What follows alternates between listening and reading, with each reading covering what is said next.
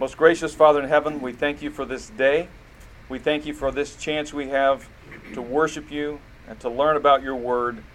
We ask, Father, that you would help what we hear today and what we do today, that you would take those things, remind us of them when we leave this place so that we might live more like your Son. In Christ's most holy name we pray. Amen. For those of you who weren't here last week, the title of this class is The Dramatic Logic of Scripture.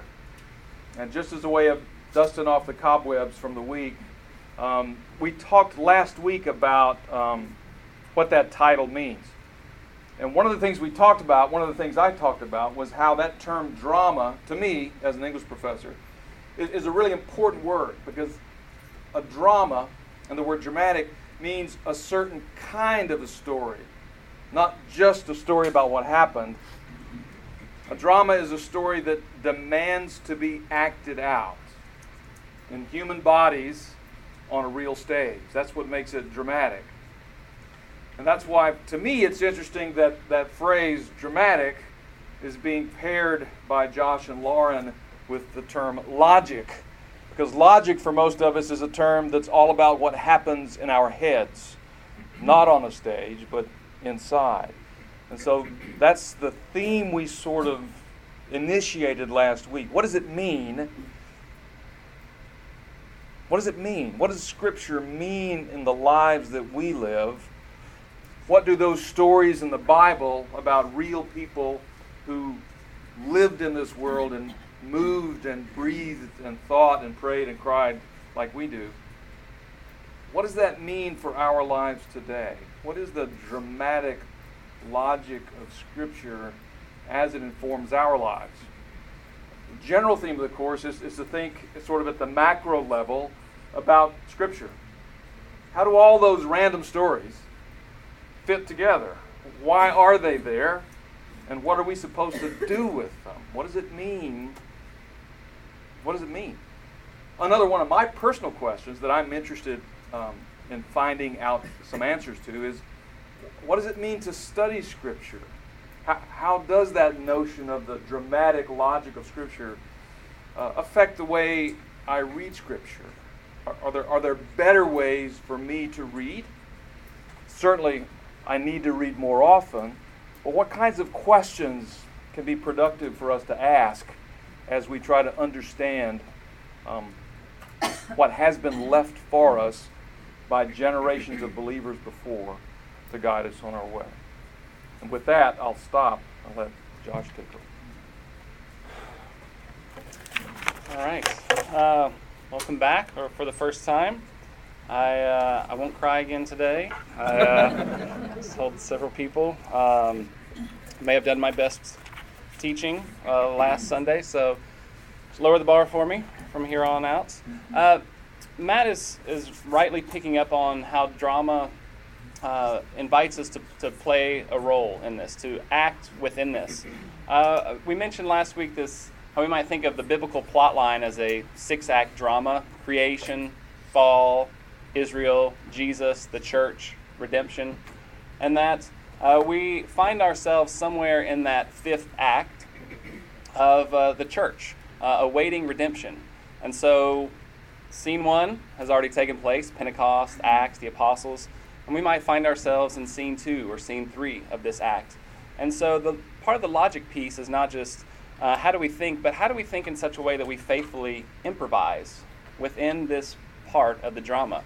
Whether it's on the big scale, these big issues about who is God and what are humans and what are we supposed to be about, to the ethical pieces, how as Christians we faithfully improvise and think through some of these knotty issues like how does the church navigate issues of science and faith, or issues of sexuality and faith, or whatever it might be.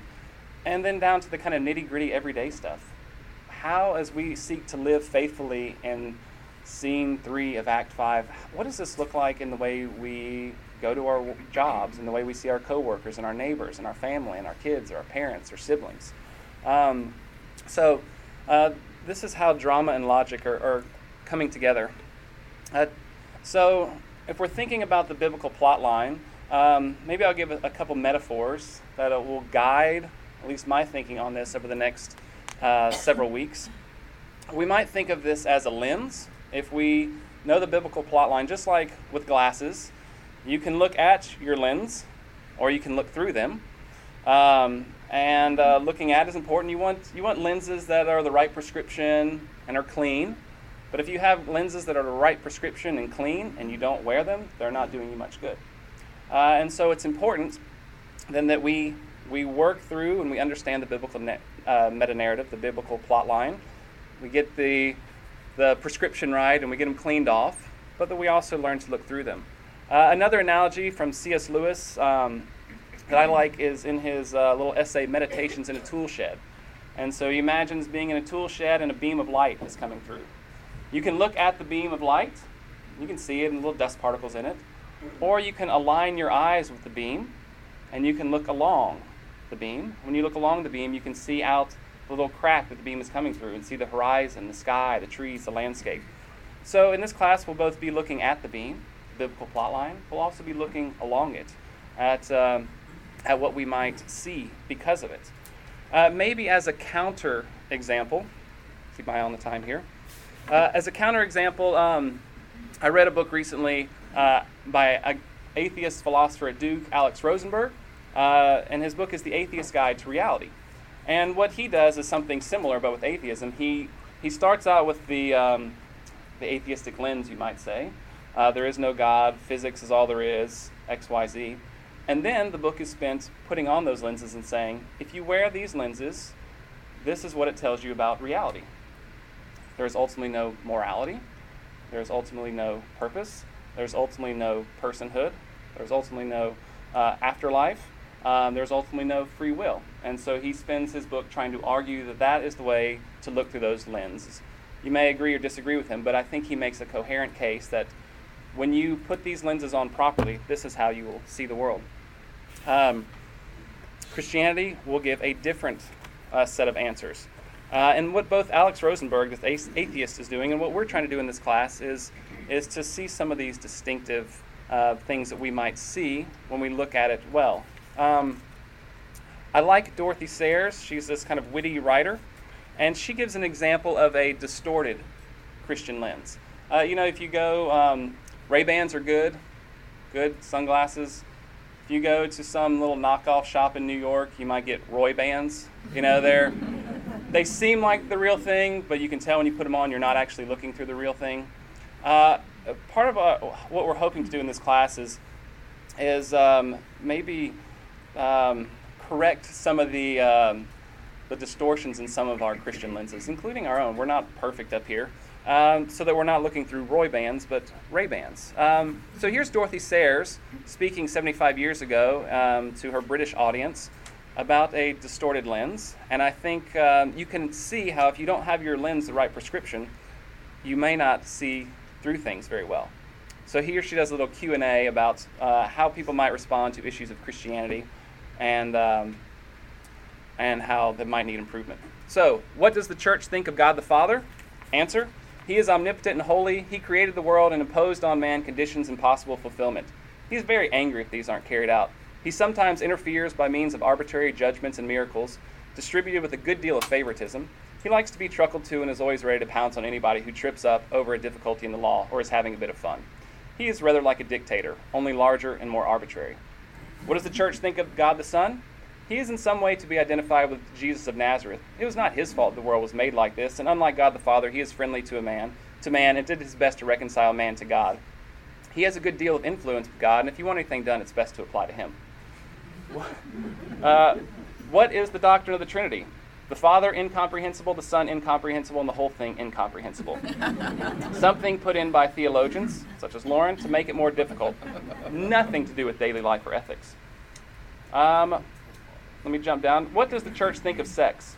God made it necessary to the machinery of the world and tolerates it, provided that A, the parties are married, and B, they get no pleasure out of it. What does the church call sin? Sex, getting drunk, saying damn, murder, cruelty to dumb animals, not going to church, most kinds of amusement. Original sin means that anything we enjoy doing is wrong. What is faith? Resolutely shutting your eyes to scientific fact. What is the human intellect? A barrier to faith. And she goes on, if these are what we're mistaking as Christian lenses, and we put these on, we're going to see things in a skewed way.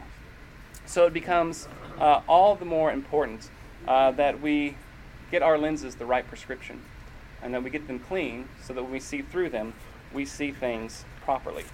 And which is going to lead us to Lauren in just a minute, getting us thinking about how the nature of Scripture and how we read it in such a way that it leads us to a faithful set of lenses, if you will. But first, get a few thoughts from Matt.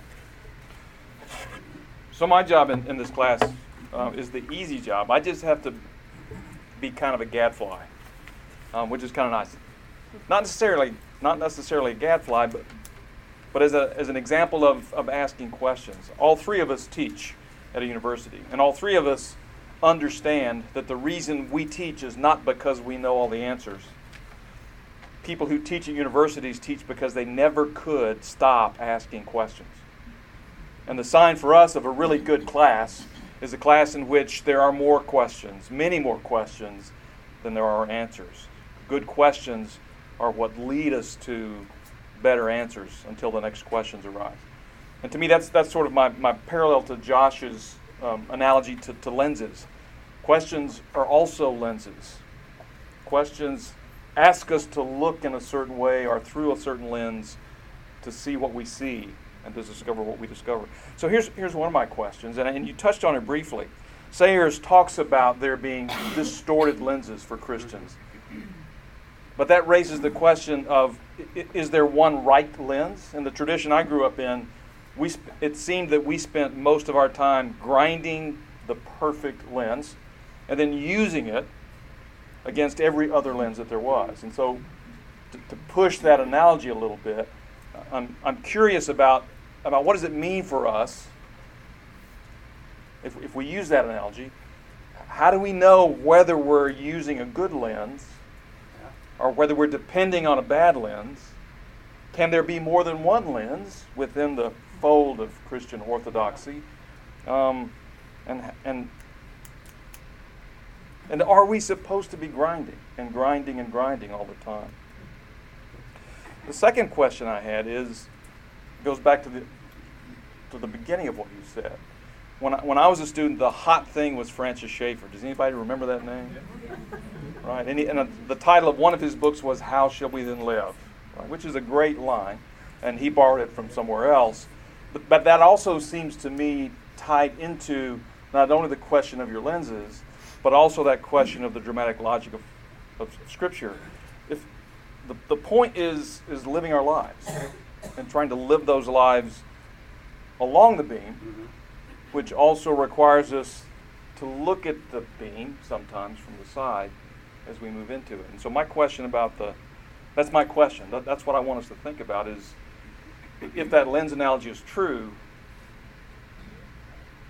how does the notion of the lens condition not only the answers that we think we see, but the questions we can ask, and also the questions we have been prevented from asking ourselves. So I'll stop there. I don't know if I should answer that or give that to Lauren, who's about to talk about the nature of Scripture. And say a bit of how you'd answer, and then we can come back to it. So I guess if you press the lens analogy too far, it gets difficult to sustain. But I would say that the Christian lenses should be informed by close readings of Scripture, close, like deep and broad, as well as paying attention to what the church has regarded as central from the beginning. And I think in some denominations, the problem is that it can be highly selective readings of Scripture, or overemphasis on their distinctive aspects of the tradition. So there is some room because we don't know what the perfect Christian lenses are, but maybe I'm pushing it too far. But maybe what's happened in some denominations is they're spending the whole time trying to look through the little bifocal aspect of it, their unique piece, rather than seeing the more central Christian bit of it. I don't know. I think we're going to be wrestling with that in this class. I think that's a great question to kind of lead us where we're going and why we read Scripture the way we do. Cheers. Okay, so I'm talking about, in light of everything we've been framing, and this notion of reading Scripture as having a kind of dramatic logic rather than just a logic, which is sort of how most of us were brought up, I think, is that there's a logic, it's stable, we have access to it. If we unpack it accurately enough, we'll know what God wants us to do. So to think of it as a drama in which we're involved in its unfolding is a little less of a sure thing, right? It feels a little more uncertain. It's a little more ambiguous as we have to work this out. But it doesn't mean that we're just free floating and making it up as we go. Okay, so we're going to talk about how do we do this. Okay, so first of all, thinking about what Christians have affirmed from the beginning, Christians have always affirmed God speaks to us by way of this book. Okay, so regardless of their view of Scripture, every Christian is doing theology in light of it. So that's a central claim. N.T. Wright says, when thinking about how does God use Scripture, he says, well, it isn't quite like a composer writing a score for people to play, but it's not far off. It isn't exactly like a dramatist writing a play, but that gets quite close. It isn't even, though this is perhaps the sharpest yet, that the Bible is the story so far and the true novel that God is still writing. It's all of these and more. So I think we don't want to get stuck in the kind of metaphor of the drama, because that might sound a bit like we have it all wrapped up. But I think this inviting us to imagine what this means in this unfolding story. So first of all, history of Christianity is unfortunately littered with the ways that people have misread Scripture, have treated it in such a way to try to tame it, to try and make it say what they already feel comfortable with, right? And so one thing we want to do in this class is come to Scripture with the understanding that it can still change our lives. It can still change us. It can change the world through us. So that's an important piece. One of my favorite stories that I learned when I started studying theology is a story about Karl Barth, who was a Reformed theologian in Germany around the time when the Nazis were coming into power. And there had been this long tradition of ways of reading Scripture up until then that just kept getting progressively more and more what he understood to be kind of taming the Bible, making it say what felt comfortable to people at the time, essentially turning Jesus into something like a German. Okay, so that's one thing he said. And he got to this point in his own reading of it where he just couldn't buy it anymore. And he said, I came to Scripture and heard God speaking to me and saying no to all of these agendas that we have been developing in our country.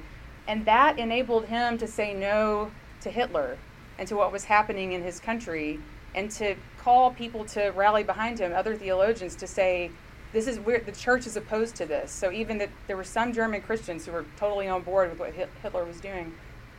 So I think that kind of power that Scripture has to speak into our lives here and now, and to change us, and to enable us to say no to demonic powers in the world is a remarkable thing that we want to tap into. So let's think about how we are going to be thinking of Scripture in light of the verse we all grew up hearing, 2 Timothy 3:16 and 17. All Scripture is inspired by God and is useful for teaching, for reproof, for correction, and for training in righteousness, so that everyone who belongs to God may be proficient, equipped for every good work. Okay, so 3 notions I get from that I think we need to work with. 1, Scripture is inspired. Inspired, this word means breathed out by God, right? God breathed. So, in other words, God-given. God gives us this book. Now, what we're saying that does not mean is it does not mean what I might have thought as a kid, which is that the Holy Spirit came down and held on to the hand of the writer, okay? It means that these are people with real personalities, real agendas, real interests and quirks who are caught up in the work of the Spirit and God's agenda for remaking the world.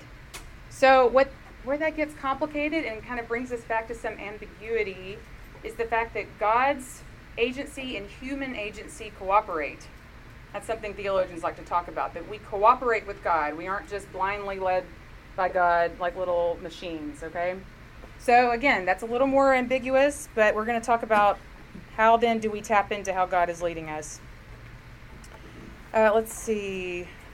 First, Scripture is inspired. Second, it is given to us by God to form us for God's work in this world. Okay, so it's equipping us for good works. So what this means, I think, is that Scripture is full of good information, but that information isn't the point. The point is the formation. So we read for information, and we keep coming back to it for good information, but to be formed for God's work in the world. So we don't want to separate the two. We don't want to say it's only formation, because then we too easily make that what we want it to be. So the information matters, but the primary purpose is not to offer us a blueprint for how to get things right, how to move through the world unscathed. Rather, it is to ready us for our vocation, so to get us ready to do God's work in the world. Okay, and then third, the Bible is authoritative.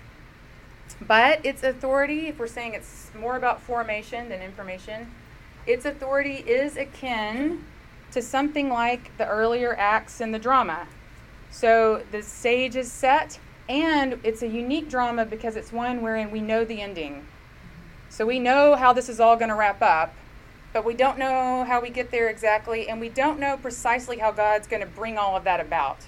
So we have clues to the end, but we don't know precisely how that's all going to unfold. So that means we are invited to become participating decision-making characters within the plot. That's important, I think, the decision-making piece of that, because we're doing that by looking to the Spirit for guidance.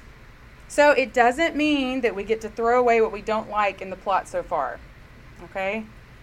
We have to keep returning to it, because this is where God has revealed God's self to us. This is where we find out who God is in relation to us, who we are in relation to each other. So we have to keep returning to the plot so far and trying to understand God's intentions for the world and for us. If we contradict or undermine the norms thus far, we don't get to move towards the intended conclusion, at least not in the way we would like to. I think it's C.S. Lewis who says, you can either be used as Peter is, or you can be used as Judas is. But God's will be accomplished. You're the one who gets to decide kind of how you're going to enter into the story. So let's see. What else do I want to emphasize there? Those are my three things I want to say that we're doing. We're saying that Scripture is inspired, Scripture is given to us for formation, and that Scripture is authoritative. But kind of using those concepts a little bit differently than we might have up until now. And so in terms of how we do this is something I like to use with my students. How many of you know what the Wesleyan quadrilateral is? A few? Yeah? See a few hands? All right. So in thinking about our resources for doing theology, John Wesley famously made use of this quadrilateral, although he's not the first. This has been done since the earliest Christian theology. So what you have is Scripture. Someone else want to help me out here? What else comes next? Tradition. What else do we have? Reason and experience. I heard both of those.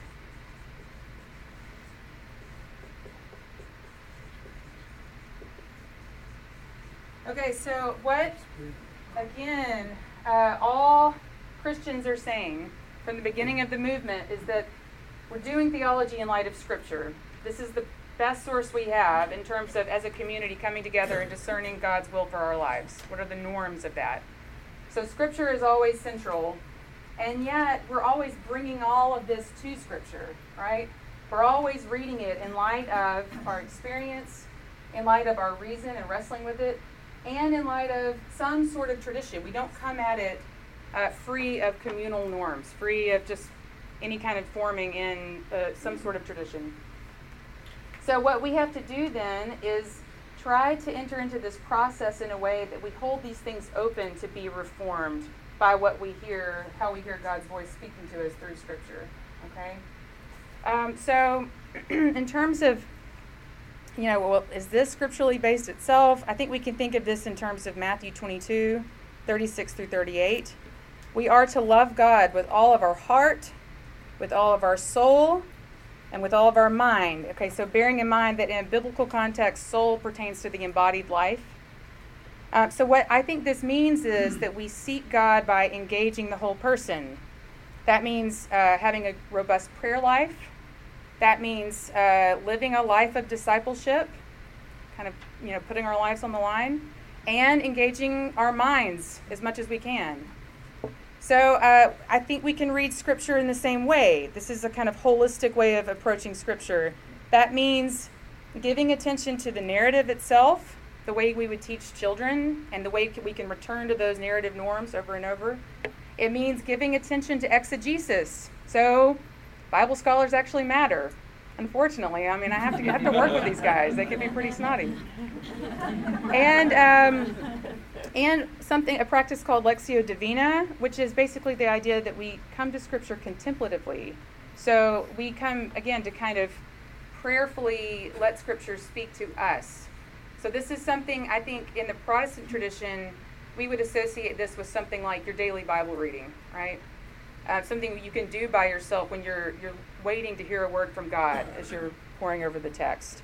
But I would also say that means you're doing that in community as well. So you can do that by yourself, but we forget, I think, too easily in the Protestant tradition how essential the body of the church is to hearing God's voice.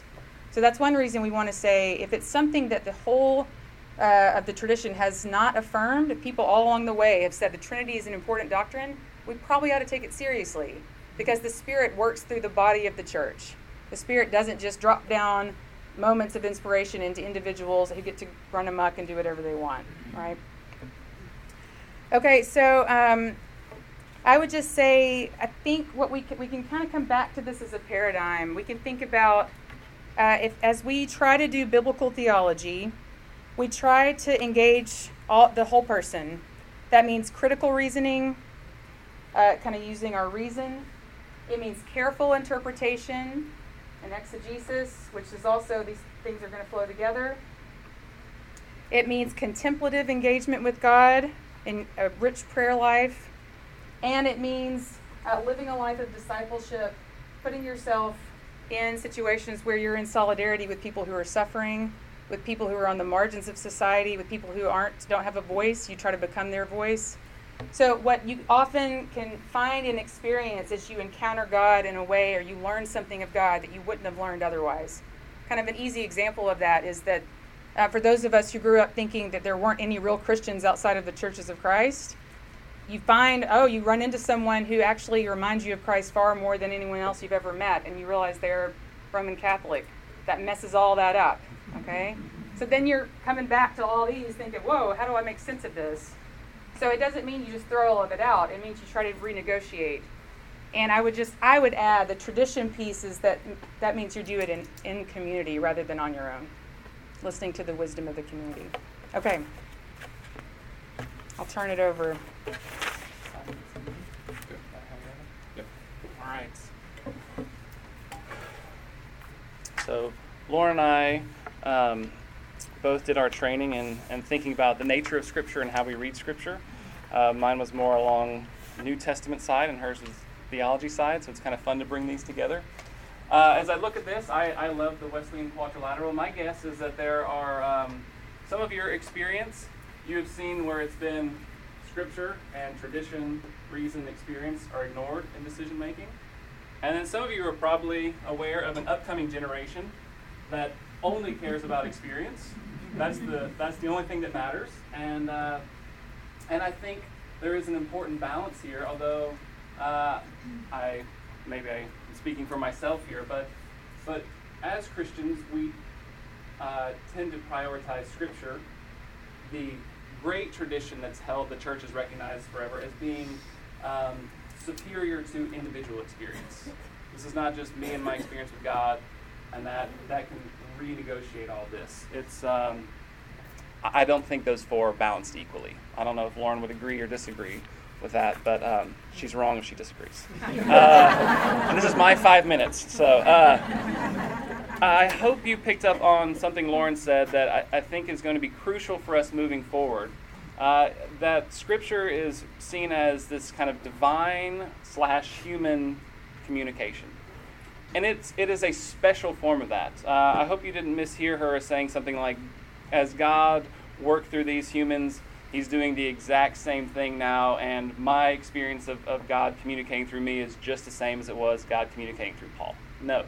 The church thinks that there is something particularly special about how God was communicating through the humans who wrote and compiled Scripture. That is a separate, special form of communication. However, because it's nonetheless God is working through people who are writing in a particular language, in particular genres, within a particular culture, it means that to attend to how God is speaking through Scripture means we have to attend to some of those human elements of it. It means that some of that language work matters, and understanding something about the genre matters. If you read Psalms not as poetry, you're probably going to misread it, because poetry demands to be read a certain way. And the kind of oddness of how God works, He meets us in our kind of human forms of communication and communicates through our genres. So as we're going to be going forward and we read Genesis, we're going to think, what's the genre here? When we read the Gospels, what's the genre here? And how do we faithfully attend to how God is communicating through this particular people in this particular place? So we honor the human side of it, but we also honor the divine side of the communication. That we enter with humility and with submission to how God might be speaking to us. We assume that we are not the only ones God has spoken to. So we pay attention to how God might have spoken to the other authors in the canon. So as we read Genesis, we think, what else has God communicated in Matthew, and Mark, and Paul, and Isaiah that might shape how we hear this? And I like that Lauren brought in the devotional Lectio Divina side, that if we're to be listening to the voice of God speaking through Scripture, then it makes sense to attend to people who have given their lives to listening to the voice of God. That if some brand new person has this kind of outrageous idea that they heard God speaking to them, I'm going to be a little less confident in it than someone who I know has been walking with God their whole life and living out that walk. And they say, I believe God has put this on my heart, because they have been tuning their ears to that kind of communication. So that's the piece I just might want to add or clarify or kind of drill down before we get going in this class. Matt? We will let y'all ask questions too. There's just so much we want to say. We're teachers. I mean, that's our problem. And next week is next week. Well, my response, one of the things that I heard in Lauren's bit was that difference between taming Scripture, which I think is a really interesting way to frame it, versus interpreting Scripture. Because oftentimes when we get into arguments about issues, one side accuses the other of taming Scripture, and the others are ignoring it altogether. The other side is saying, no, I'm interpreting Scripture. And that difference between taming and interpreting, to me, is really interesting, because it can be really destructive when we talk with each other. When I hear you say taming, what I think I understand you to mean is that means that we're making Scripture fit culture. Interpreting Scripture means understanding life inside of culture using a particular lens. Often it's hard to tell the difference between the two, especially if different people understand Scripture differently, or if they understand culture differently. So I really like that. The other thing that I took away from what you said, Lauren, are those three elements of what we believe about Scripture. Scripture's inspired. That notion of cooperative agency is really important and raises a lot of questions. So what does it mean that we cooperate, that the writers cooperated with God? I think that's an important thing to think about. Josh mentioned when we read Scripture, it's not one book. Although I did hear in my growing up years, it is one book and God wrote it.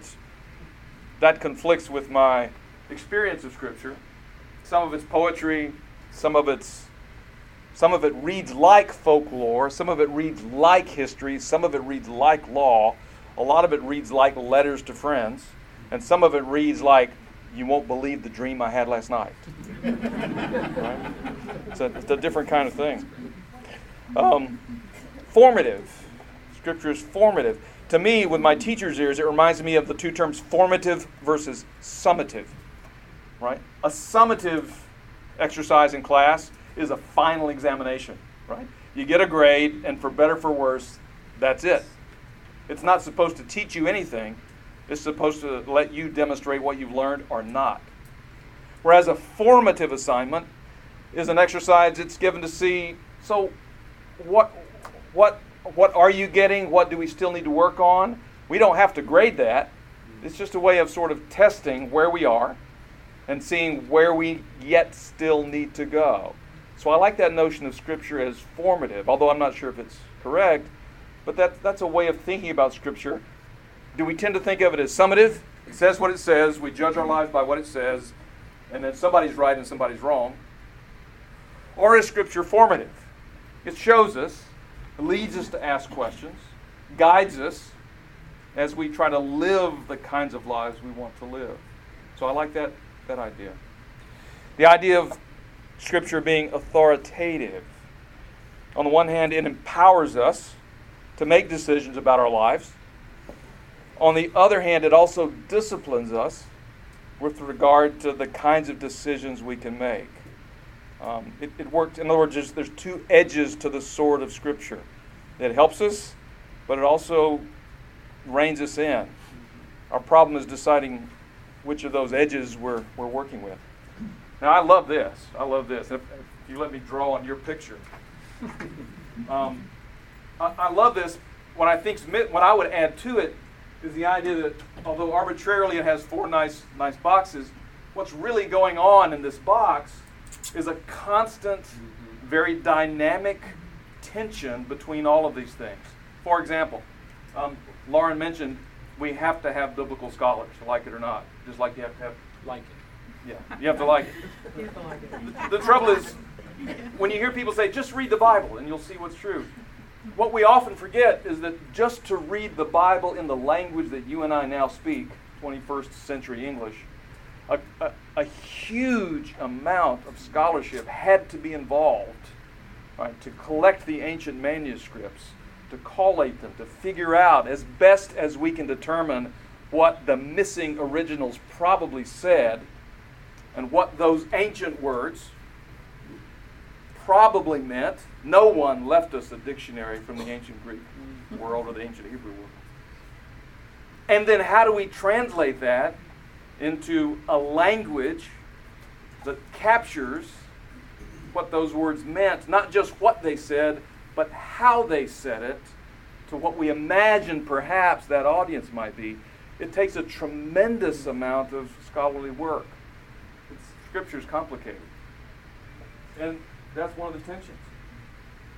The intellectual activity of figuring out what Scripture says is a constant and ongoing battle.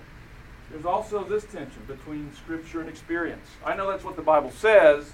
This is what I feel very strongly to be true in my life. How do I square this with that? Exactly. This one. My mind says X, my heart says Y. How do I make this decision? This one. Right? Traditions are created rationally. There's a reason we do church the way we do it. We decided this was a better organized way, a more rational way to handle it. Or we think, in the tradition I grew up with, traditions are bad. So we're going to rationally invent one that's different so that we can say we're not tradition. Tradition and experience are important. All of us are still going to Church of Christ, even though we might be at Otter Creek, because a lot of us don't want to leave the church we grew up with. Does that make sense? I'm not making fun, but some of what we believe is based on what we grew up with. Do you go to first service? Do you go to second service? I want what I'm used to, or I want what speaks to me now. Right? That's another tension that we have. And there's this one. Right? We've always thought Scripture meant X, but now it means Y. Right? We see this in Acts. Peter knows what God told him about eating with unclean Gentiles and what you're supposed to eat and not eat. There's no question in his mind. There's no question that Scripture tells him very clearly, you don't eat oysters. And then he has a vision, which tells him otherwise, which means against all of his upbringing, he's got to have lunch with Cornelius. And that's going to affect how he thinks about Scripture. Right? All of us, I think, if we're thoughtful people, live those kinds of Peter moments every day if we're thoughtful. What we're dealing with, we call the Wesleyan quadrilateral. What I would call it is, this is just the problem of trying to live a Christian life, a thoughtful life. It's dramatic. It's not fixed. These arrows represent tugs of war, so to speak, that are pulling in all of these directions all the time. And a decision we make in one corner will be affected by and will affect all the other squares in the block, if that makes sense. I like, too, most of all, the fact that tradition might also be called community. And I think sometimes we forget how important the community of the church is in helping us handle the questions that get raised everywhere else. So tradition is what makes communities communities. And I think that's another important thing for us to think about, since when we argue about Scripture, we tend to divide community sometimes much more than we should. I'll stop there. Excellent. It's 10:50. We go until how long? I think 10:45. We have negative 5 minutes. So none of us do math. Thank you very much for being here.